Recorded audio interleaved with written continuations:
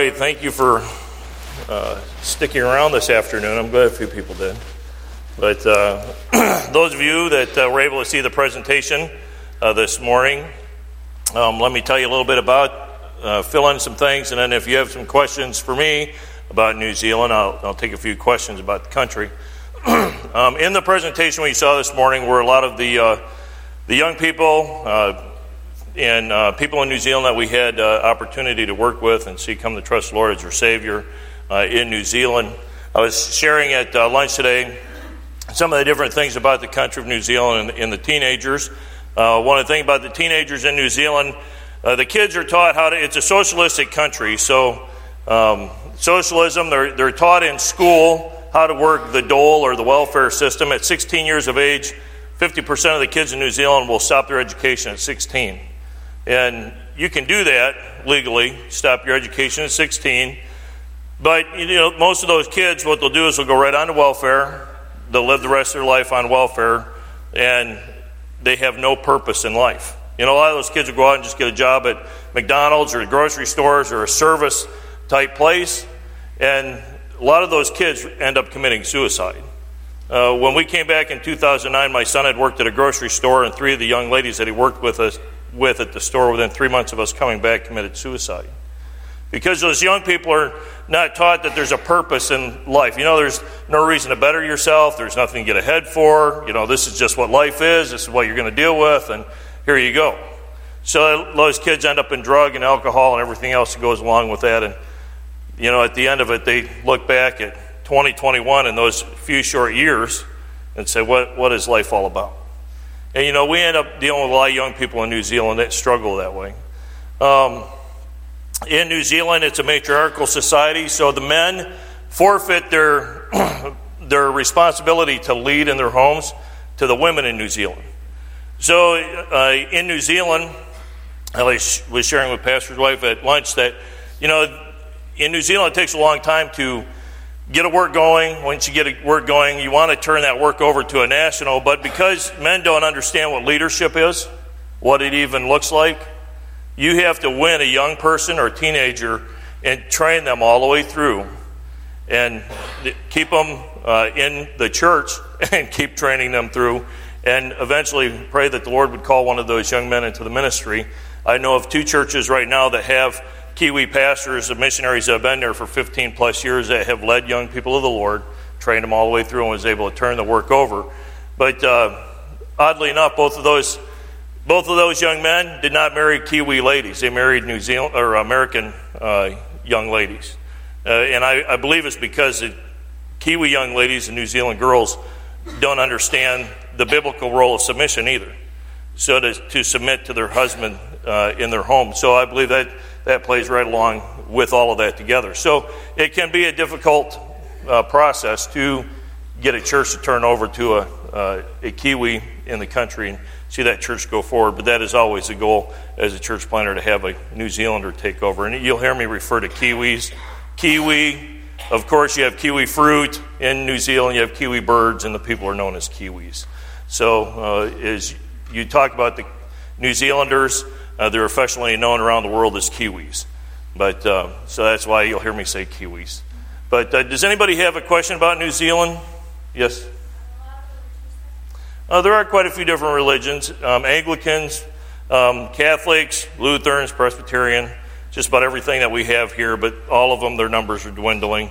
And really, the majority of the population have no religious belief at all in anything.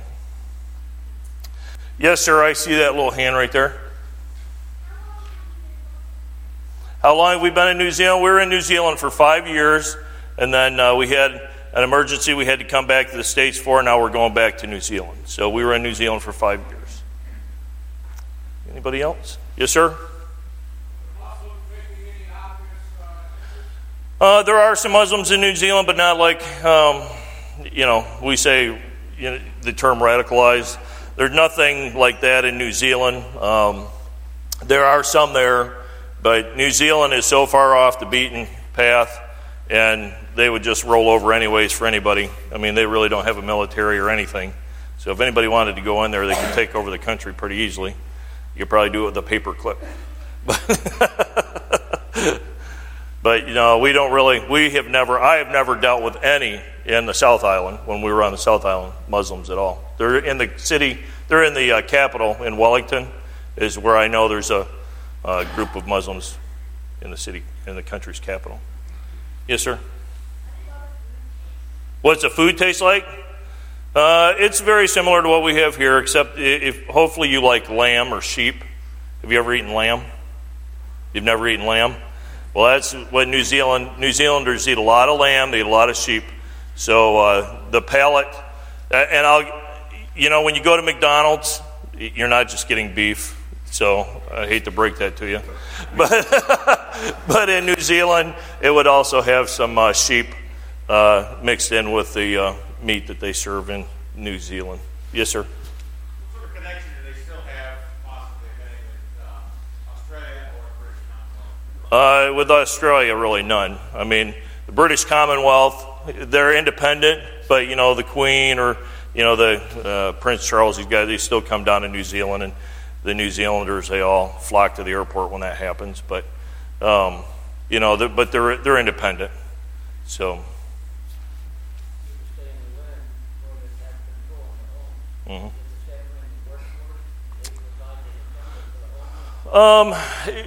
They would provide a lot of the income even in the home, and because of the way the country's set up and really being a socialized country, socialistic, for women and children, the country goes out of their way to hand money over to women with children. That's why a lot of the Maoris will have a lot of children, because the government just keeps paying them. So that's it's kind of like here we have you'll get the tax credit for your dependents, but in New Zealand they'll actually write a check for the women and children. So you can get that check every 2 weeks, every quarter, or once a year, and it's substantial. I mean, for a woman with 2 children, it's pretty close to $5,000 a year that they'll write them a check for. So that check keeps on growing the more children they have. So the Maoris, that's why they have a lot of kids. Yes, ma'am. Weather, summertime, it's about 70, 75 during the day. Winter would be, where we'll be in Masterton, will be about 50 in the winter during the daytime. Overnight you'll get cold. You can get some snow. I mean, that's the average temperature, but it will get cold down there. Yes, sir. What's the percentage in the social status of the Maoris? The percentage in the country is about 8%, but the Maoris have a large influence in the country of New Zealand because they were the native people to the country. So the government they have their tribal lands. They sued the government because they built a hospital on the burial grounds. Well, they run out of money. They sue the government again for the same thing, for that building being on there because the land value increased. So they keep on suing the government. So the government keeps handing them money. But yes, sir. Socialist society down here, with all this money being spent out for the women and children, who pays for all that, and what tax rate would it take to do that? It's about 50% tax in New Zealand. I sat down and I was figuring up all our taxes just a few months ago about, what we were taxed on when we were there. And so you're pretty close to 50% of your income will go into tax. And there is a lot of exports out of New Zealand. They're very large. It's a small country, but large exports of agricultural products. 50% of the world's lamb comes out of there. Milk gets shipped all over the world. I know in Tanzania, BJ was saying you guys get cheese and some powdered milk in Tanzania from New Zealand. So they export a lot of product around the world. So there's a lot of tax on their exports that go around. And within the country, we do not get a break for, because even though they're producing all that food and shipping it around the world, we still pay whatever export price is for a lot of that product that's in New Zealand. And we don't get the best stuff. It all goes around the world. So we get everything else that's left over. But it takes a lot of taxes to pay for those type things. That might be an incentive for men not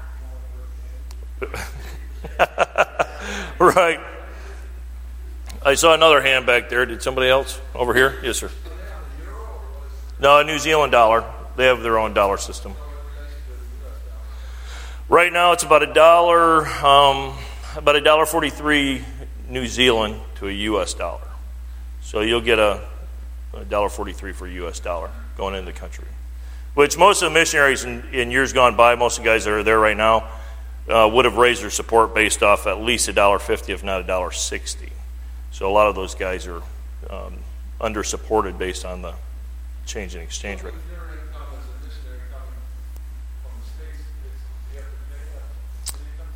Oh, we'll pay tax. I pay tax. There's a dual tax agreement between the U.S. and New Zealand, so I would have to file in the U.S. and file in New Zealand. Before it was, as long as I showed New Zealand that I filed in the U.S. and my tax was paid here, then I wouldn't have to pay in New Zealand. But you guys support the Pipers that are in New Zealand.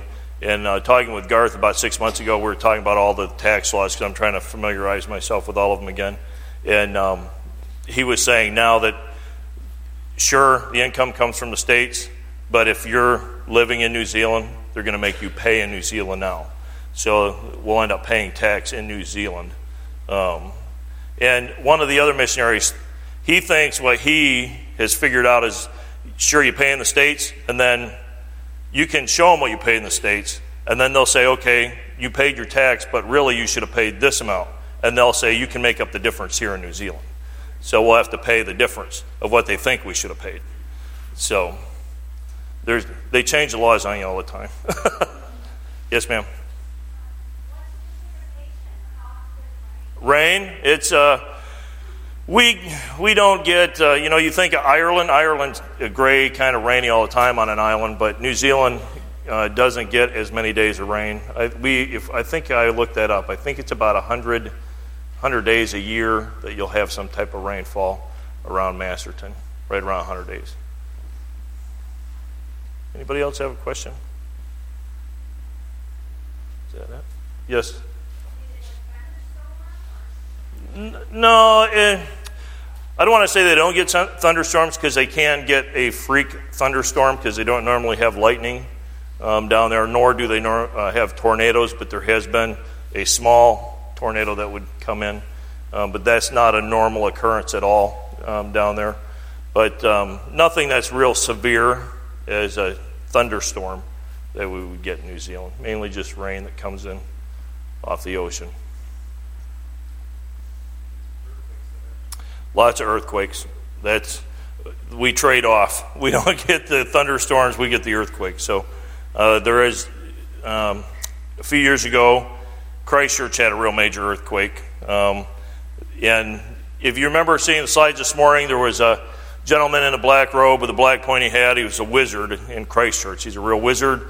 In the city of Christchurch, where the epicenter was for that earthquake, about 7 years ago or so, maybe 8, the epicenter was in downtown Christchurch, is where a lot of the damage took place. I shouldn't say the epicenter. I think it was actually Littleton, but most of the damage took place downtown Christchurch, right where the wizard would stand and propagate his false teachings against God every day. He's out there. The city pays him to be out there because he's a tourist attraction. So they justify paying him going out there, drawing people into the downtown area because he's a tourist attraction. So they pay him to go out there and propagate those beliefs in the city of Christchurch. But so they had that major earthquake, and then this summer, or just 3 months ago maybe, is when they had another major earthquake in that region, just north of Christchurch. And there's one major road on the east coast, goes from Picton, where you get off the ferry, and come down the east coast into Christchurch, and then down the east side of the island. And that road, there are about 100 places along the road where the mountain slid across the road. They say it takes 6 to 8 weeks to clear one slip, and they've got 100 of them that's covering the major road that goes down the South Island. So they've got their work cut out for them for the next several years, cleaning up the mess. One spot, if you saw any of the pictures, the road and the railroad track run parallel to each other, and in one of the pictures, the railroad track shook over, went across the road, and it goes down into the ocean. It shook the tracks that far, and it's laying down along the coast there. But so we do get earthquakes. Do you have your hand up? Methods of evangelism, we do a lot of the same things you do here. When we got in the country, we were told door-to-door doesn't work. Don't even try it in New Zealand. But, I'm stubborn, and I don't listen to people. I shouldn't say that. I listen, but it's, you don't want to, you look at it as another way of evangelizing, and you want to try everything that's at your disposal to try. So one of the things that's common in New Zealand is what they call letterboxing. So you can go out to somebody's mailbox, their letterbox, and you can put information into their mailbox. Here in the States, you can't do that because the government owns your mailbox, but in New Zealand, you own it. So as long as it doesn't say no religious material, you can pretty much, from the church, put anything in. Some people say it says no junk mail on there, things like that, or no advertisements, that you're not supposed to put it in there, but I don't look at our stuff as junk mail or advertisements, so I still put them in those. If they have a problem, they'll call me, and I've never had a call from one of those. But we letterbox, put stuff in people's mailbox, and usually 2 weeks after we put that in their mailbox, I try to follow that up with a visit, so they know where it came from. And so we do door-to-door, we do the letterboxing. The kids programs are a good way to reach out into the community. I was asked to do, in New Zealand, they call it, what they do is Bible in schools, in the public schools, which is really, when I looked at the criteria, they came to me and asked me if I would do it in the school system there in Ashburton. And one of the other churches in town was heading it up and asked me if I wanted to take some time and do it. And I was looking, you can't talk about Jesus shed blood, you can't talk about kids being sinners, it was a whole list of things you can't tell anybody anything. So I said, what do you want me to do? Just tell them about, David and Goliath, Jonah and the whale, and not get into anything? And that's pretty much all they want you to do. And I said, well, I'm not doing that. I don't want to be involved in, because I felt it was more dangerous to give the kids idea. I know these stories, and when they get older, I must be a Christian. I know these things. I've heard these before, So it's, we started instead our own Tuesday night Bible club, and I would rent the school. It was about 2.5 blocks from our house. We'd rent that school, and after school got out, we'd go in and we'd have an hour and a half and Tuesday nights. And we saw that group of young people grow to about 35 kids on a Tuesday night in that Bible club. And we saw a lot of those kids come to trust the Lord as their Savior in that Tuesday night Bible club. One of those kids, my wife led to the Lord, Serenity. Sometimes you wonder, are you making an inroad? How are things going? And we had a group of 3 kids coming out of one home. Putty was the oldest girl, Awa was the boy, and Serenity was the youngest. And Serenity was probably, about 8, 9? And one day Dawn took Serenity home, and they'd been talking in the van on the way home, and Serenity jumped out of the van and was heading for the door, and she turned around, come running back to the van. Mrs. Judd, stop, wait. I understand what Jesus did for me now. And right there in the van, Dawn was able to lead Serenity to the Lord that Tuesday night after Bible club. But it's those things that make everything worth it.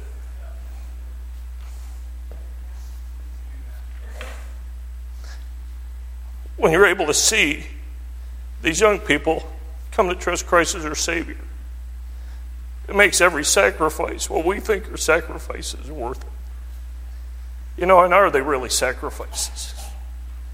This is what we're supposed to be doing as Christians, taking the gospel to the people in this world. And when we see one of these kids come to trust Christ as their Savior, it's worth everything. We saw in the pictures this morning was 3 boys, Richie, Bronson, and Jordan. Were 3 boys, and they were standing in my driveway trying to make muscles in my driveway. They're standing there. But they'd come over after school, and they'd knock on my door. They knew where my office was at the house. And they'd knock on the door and say, what are you guys doing here? Oh, we just want to come over and spend time with you. That said a lot to me of the investment we were making in these kids, because they wanted to come to our home, spend time with us. And, it just reveals to you how big of a responsibility you have while you're there with these young people. And we saw those young men come to trust the Lord as their Savior. Awa, the one boy, Serenity's brother, one day I was standing at the pulpit, and he come up to me, And he put his arm around me. He said, Pastor Jerry, will you teach me to preach? And this is when we were getting ready to go on a furlough in 2008. When you get back from furlough, will you teach me how to preach when you get back? Out of a 10-year-old kid understanding his responsibility to reach his people in his country. And those things make it worth it. Sometimes, sure, there's hardships. We all have things in our life. We all can sit around and say, you know what, this has happened or that's happened.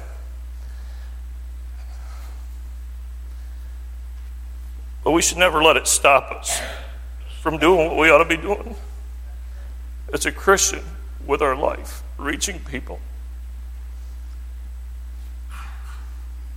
New Zealand is a different country. It is a hard work. It's not like going into the Philippines and you can have 100 people show up at a church service.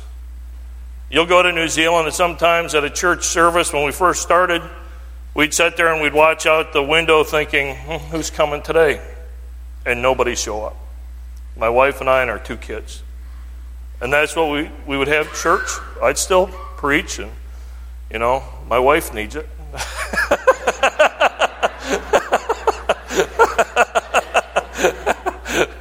I'll pay for that later.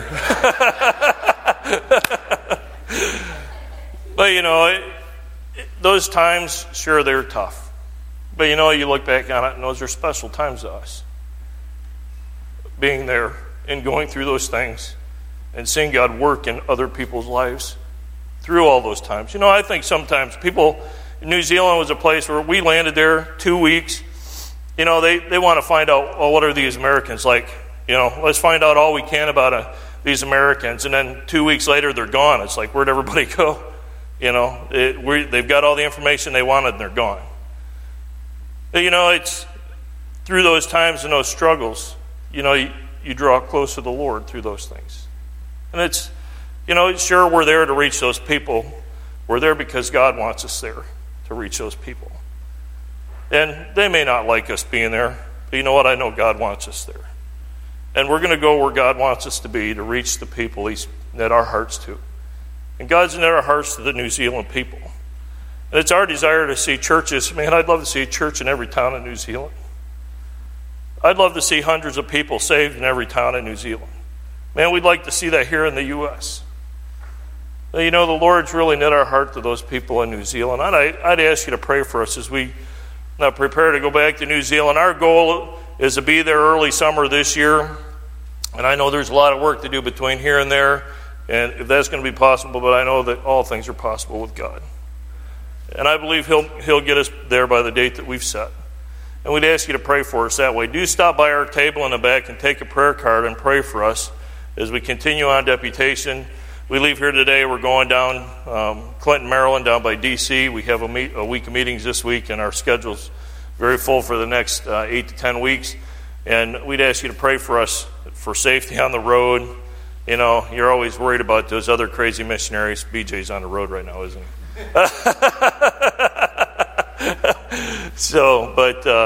Pray for us as we're on the road and traveling. And we all know what it's like to go through those seasons of sickness, and you try to remain healthy, and you go in all these different places, and you try to do the best you can in all these places. But pray for our health and those things as well along the way. But if you'll take your Bibles, I want to just share something with you real quick out of the book of Jonah. And we won't be long this afternoon. I know that we've already taken time for questions. And if anybody else has any other questions, feel free to stop by our table. We'll be back there after the service is over. And if you have a question that you didn't want to ask in here, but you have a question, stop by our table and we'll answer your questions. Before we went to New Zealand first time, when our kids were little, they had never gone to New Zealand yet, and they just knew what we had told them. And when we did deputation, if you were to ask my kids, my daughter would give you an answer, and she would, whether it's true or not, you got an answer. She thought she knew the answer to everything about New Zealand, and you could ask her and she'd answer you, but we'll try to answer you honestly. Jonah chapter number 1. I'm going to look just at the first word in these 4 chapters real quick. Here in the book of Jonah, we know this story, and it's familiar to all of us. And, as you can read through the story, or you remember this as a kid, being taught the story of Jonah and the whale, and what an intriguing story it is about this man Jonah and what God had asked him to do, and Jonah not listening to God and getting himself into trouble. We all can relate that way. Through life, we know God wants us to do some things in life, and we don't listen, and we always end up in trouble, and we think we know better than God, and we end up making a mess out of things. But here in Jonah chapter number 1, the first verse says, "Now the word of the Lord came unto Jonah, the son of Amittai, saying, Arise and go to Nineveh, that great city, and cry against it, for their wickedness is come up before me." And verse 3 says, "But Jonah rose up to flee unto Tarshish from the presence of the Lord, and went down to Joppa, and he found a ship going to Tarshish. So he paid the fare thereof, and went down into it to go with them unto Tarshish from the presence of the Lord." Here in chapter number 1, the first word in this verse is the word now. That word now in chapter 1 to me represents Jonah's opportunities that God had given him. Now was Jonah's opportunity to do something for the Lord. Folks, and right now is your opportunity to do something for God right here. Right now, God's given you an opportunity here in Flushing, Michigan. I grew up just about 45 minutes from here, Mayville, Michigan. Anybody know where Mayville's at? It's not that far away. But I grew up over in Mayville as a young man, and my parents still live over there. All my family's up here in Michigan. So we know a little bit about this cold weather, too, that you have here. I'm glad I'm heading south today. But, Jonah had an opportunity. It was right now. And, folks, you have an opportunity to serve God here, and it's now. Are you going to take the opportunity that God has given you here? And are you going to take advantage of it, or are you going to let it slip through your fingers and lose that opportunity? I'm so thankful for people in Fostoria, Michigan, that took advantage of the opportunity that God gave them. When we were kids growing up, we lived a half mile from Fostoria Baptist Church. We were Catholic. My parents, we went to Catholic church twice a year, Christmas and Easter. My brothers and I were going to catechism. But you know what? There were some people that came down and knocked on our door on a Thursday night and invited us to church. My parents said, no, we're not interested. And that went on for several Thursdays, people knocking on our door. It was always Pastor Fred Kinkle and David Smith that would knock on my door, my mom and dad's door, and invite my parents to church. It wasn't, I'd say, too long. It was probably 2 or 3 months. My parents said, hey, you know what, the boys, they can go to church with us this Sunday, pick them up on the Sunday school bus. And it's because we rode that Sunday school bus and went to that church because somebody took the opportunity that they had to go out and knock on doors and tell other people in their community about Jesus Christ, that my brothers and I rode that bus, and I got saved in a junior church class. And it took 2 or 3 months going to that class before I realized, you know what, Jerry Judd, as a little kid, 8 or 9 years old, you're a sinner. The Catholic Church never told me that. But those people in that class that took the opportunities that they had to teach those young people about the Lord, they took that opportunity to teach. They go in those classes, and sometimes we get tired and we get weary of, man, I got to go deal with these kids again this Sunday. Here we go. These snotty kids all they're going to do is get rowdy, and you know what? I can pick out Jerry Judd, Don Thatcher, Anson. They're the bad kids that got all set over here in the corner. And we can have that kind of attitude, or we can say, you know what? I'm glad for the opportunities God's given me to influence these young people. This year, I've had two of the men that were my Sunday school teachers in the past that have passed away and gone home to be with the Lord. And I'm so thankful. One of them I was able to visit here in Flint 2 days before he passed away. And to thank him, he had a stroke and non-responsive. But the day we went up there, I prayed with Mr. Swaddling. I said, thank you for being my Sunday school teacher. His eyes were closed, non-responsive. I started talking to his wife, and he puts his hand up in the air. I was able to go over and hold his hand. His wife said, I think he wants you to come over here and hold his hand. I was able to go over and hold his hand and thank him again for the opportunities that he took to influence my life. That ought to be all of us wanting to influence other people with our lives for the gospel of Christ. Sure, it's tough working with kids sometimes, and I'll guarantee it's tough working with teenagers sometimes. But it's rewarding to look back and have one of those kids come to you and say thank you. And I look forward to the day and I pray that there'll be a day that some will come back and say, you know what, I just want to thank you for the time that you took to teach our class, or you invested in us. And folks, we all need to be doing that in our life. And are you doing that right here? Or are you just letting the opportunities that the church gives you to serve and to serve other people and to help teach others and to tell others about Christ just slip through your fingers? I have a saying in the front of my Bible that said there's only two things you can do with your life. You can either give it away or you can throw it away, but you can't keep it. You're going to give your life away to the Lord, or you're going to throw it away on the things in this world. And when it comes to the end, what is your life going to speak for itself? I threw it away, or I gave it away. But Jonah had this opportunity, and it's right now. Folks, you have an opportunity right now. It's not in 10 years, it's not in a year. It's right now. Now is your opportunity. And don't try to play games with God. I remember as a young man trying to say things like this. Oh, after I get married, I'll serve you with my life. After I graduate from college, I'll serve you with my life. After I have my family and we're established, then I'll serve you with my life. And we begin to barter with God about when we'll start serving Him. When He wants you to serve Him right now. Not after this or after that, but right now. Folks, use your life and the opportunities you have right now to serve the Lord. Jonah had this opportunity. But over in chapter number 2, the first word says, Then Jonah prayed unto the Lord his God out of the fish's belly. That word then represents to me Jonah's consequences that he faced. He had this opportunity. He fled from that opportunity. And we all know the story how that Jonah ran from God.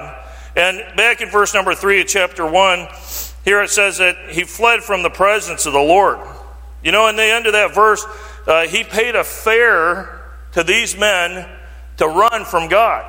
As I read that, there's a truth in that every time you run from God, you will pay from running from the presence of the Lord. You will pay in some way, you will pay from running from God. Folks, Jonah had that opportunity, but then came the consequences because he did not do what God asked him to do. And as we hear the story about Jonah and the whale, as a kid I often thought, the consequences that Jonah faced from running from God were being swallowed by a fish. That was a consequence. He got swallowed by a big fish. And he spent 3 days in the ocean in this fish's belly. As you look at that passage, I think that as you begin reading through chapter number 2, as you read through that passage all the way through, you'll find that it wasn't being swallowed by the fish, horrific as that may have been. But I believe what it was, the consequence was the separation from God. It wasn't being swallowed by a fish, but it was that broken fellowship.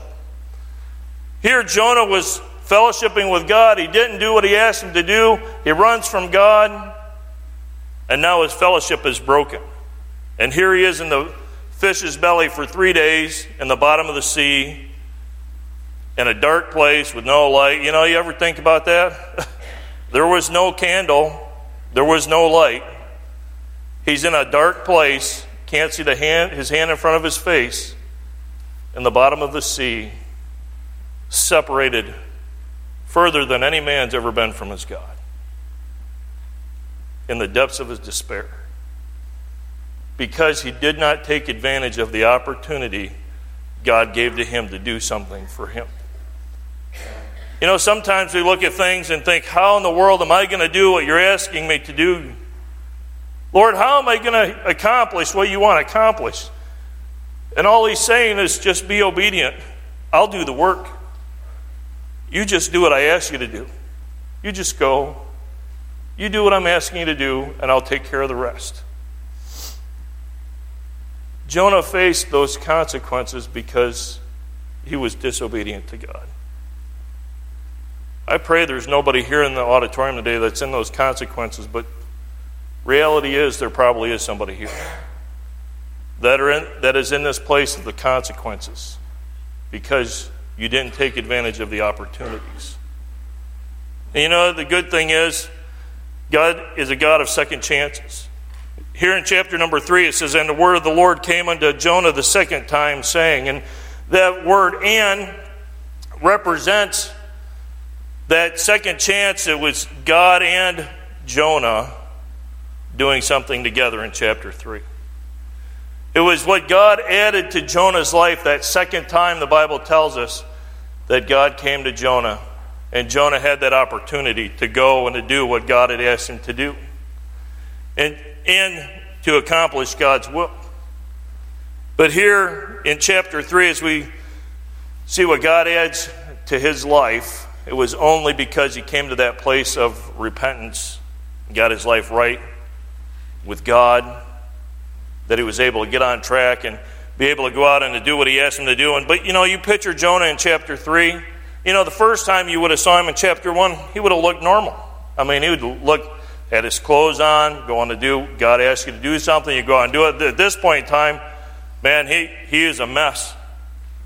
You know, he's probably, I picture Jonah all bleached out white. I mean, we know what it's like to stick your hand in a sink for a while or do dishes for a while. As a kid, my mom always made us do dishes. And, you know, we'd get messed around in the sink longer than we were supposed to be there.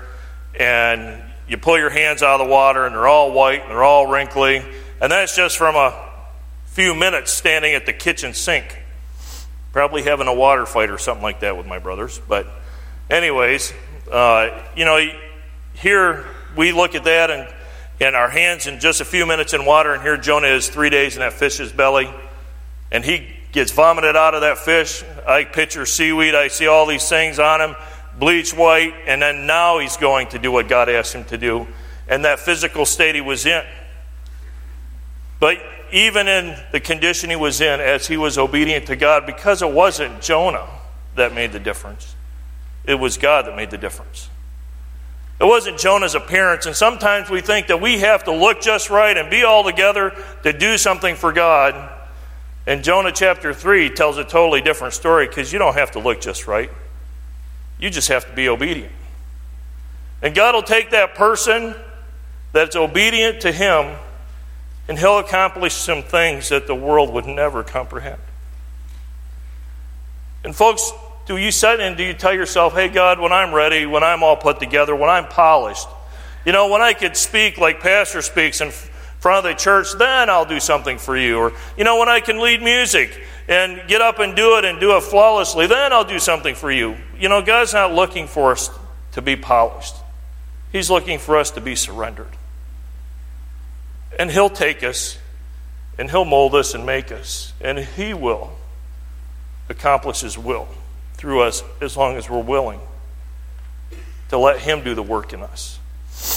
But you know, as you come to chapter number 4, as we see the great things Jonah was able to do and going into Nineveh, and we know that the people in Nineveh, they repented of their sin. God had mercy on them.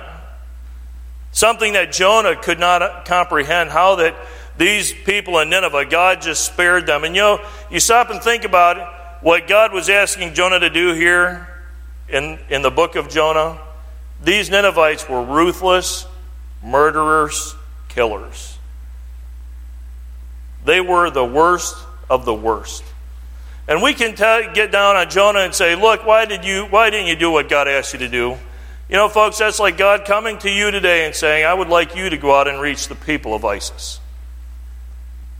And saying, I'm calling you to reach the people in ISIS.